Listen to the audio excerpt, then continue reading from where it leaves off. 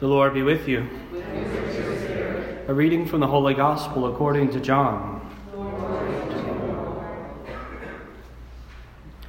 Jesus said to his disciples, "As the Father loves me, so I also love you. Remain in my love. If you keep my commandments, you will remain in my love, just as I have kept my Father's commandments and remain in his love. I have told you this so that my joy may be in you and your joy might be complete. This is my commandment. Love one another as I love you. No one has greater love than this, to lay down one's life for one's friends. You are my friends if you do what I command you. I no longer call you slaves, because a slave does not know what his master is doing. I have called you friends, because I have told you everything I have heard from my Father. It was not you who chose me, but I who chose you, and appointed you to go and bear fruit that will remain, so that whatever you ask the Father in my name, he may give you. This I command you, love one another." The Gospel of the Lord. Praise to you, Lord Jesus Christ.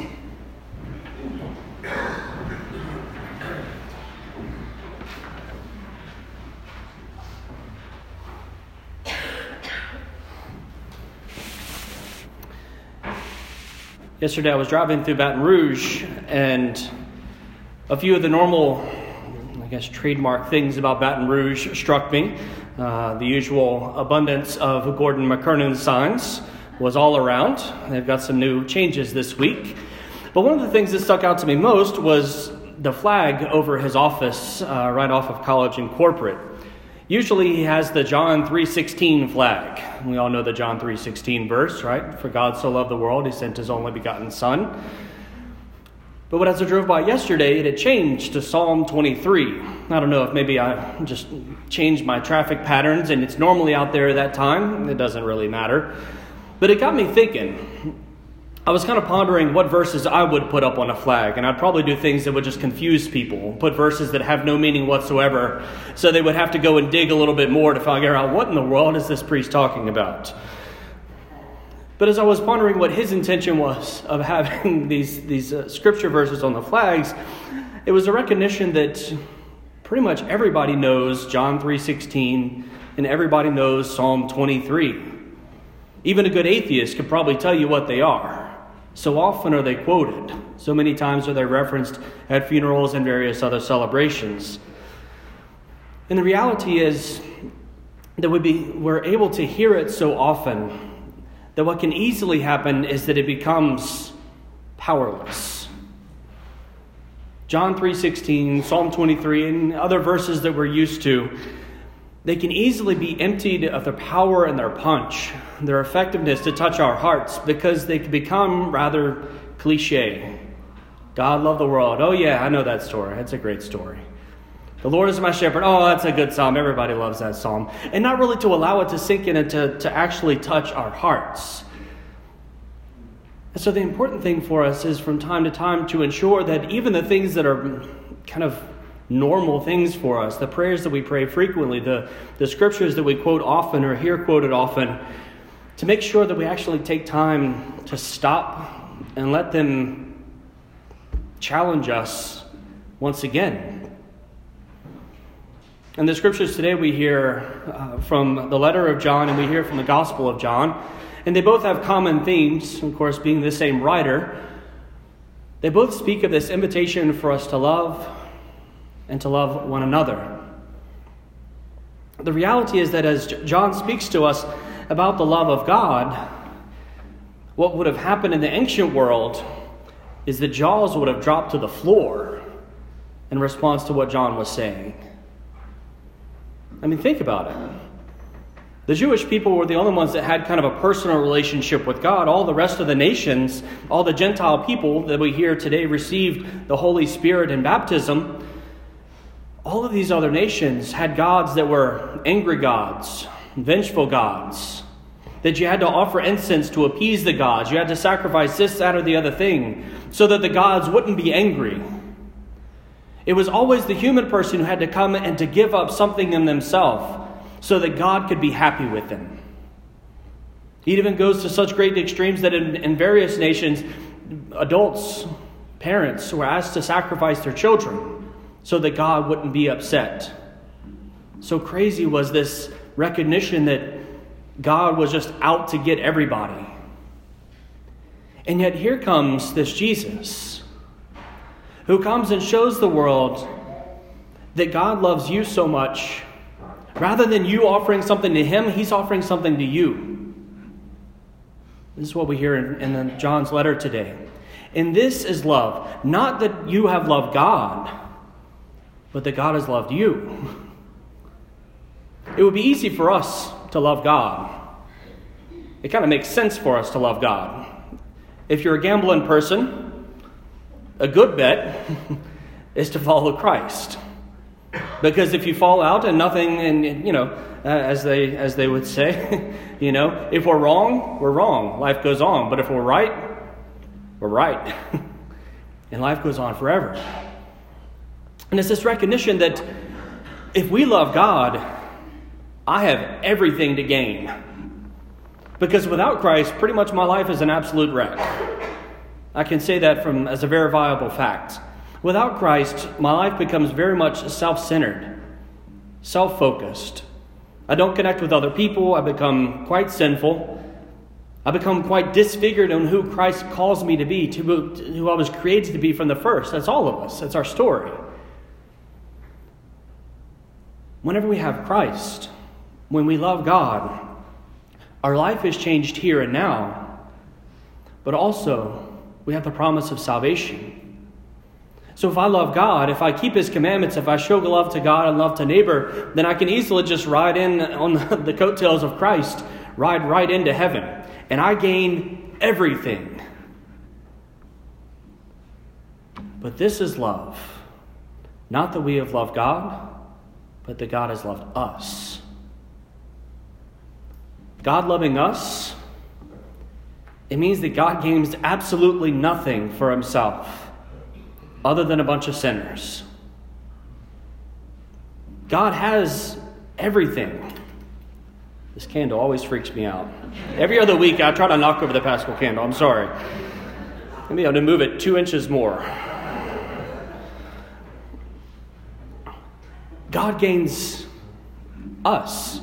He's got heaven. He is heaven. He has everything in eternity. God is absolutely perfect in himself. He has zero need for anything.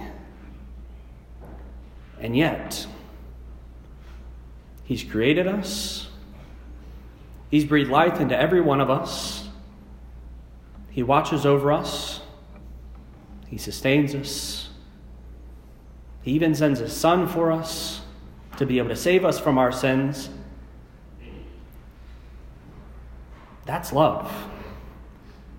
Love doesn't count what it can gain for itself. Love gives everything to the other, counting zero costs whatsoever, simply because it desires the good of the other. When I love God, if I'm honest with myself, oftentimes I love God because I know I get something sweet out of the deal. I get heaven, and I get God.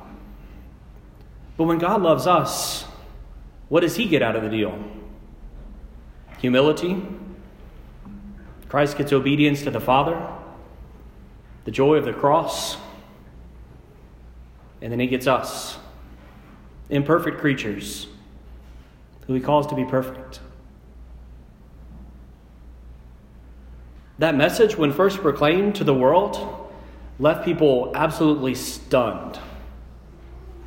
Again, because God doesn't do that. We're supposed to do everything for him. We're just little nothings. But to the God of Abraham, Isaac, and Jacob, the God of Israel, the God of Jesus Christ, he does everything for us. And it doesn't make sense. And here we see what love really looks like. All throughout the Gospel of John, we hear about this reality of love. God is love. For God so loved the world. And this is love, right? Over and over and over, we hear about the reality of the love of God. And it's easy for us to allow it to be just one of those things that we know. Psalm 23, oh yeah, good psalm.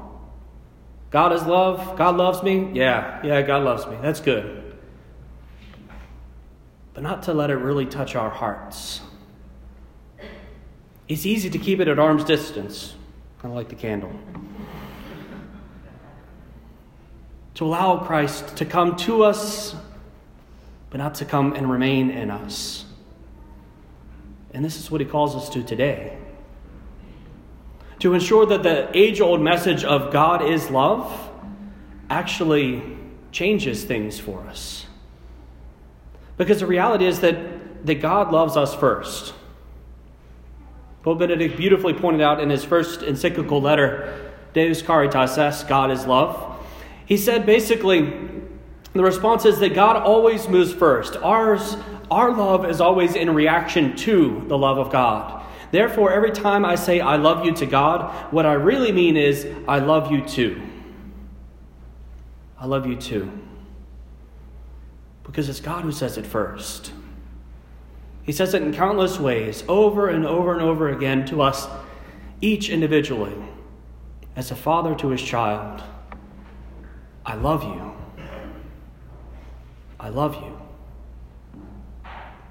And the only thing he desires is for us to say and to mean from our hearts, I love you too.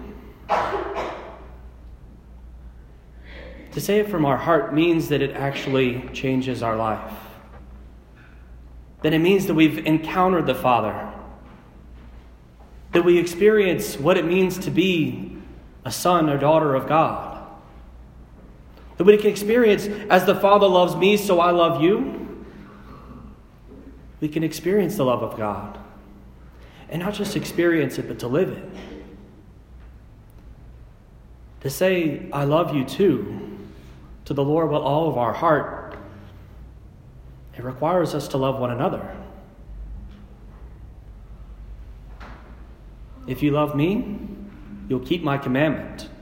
And my commandment is this: love one another.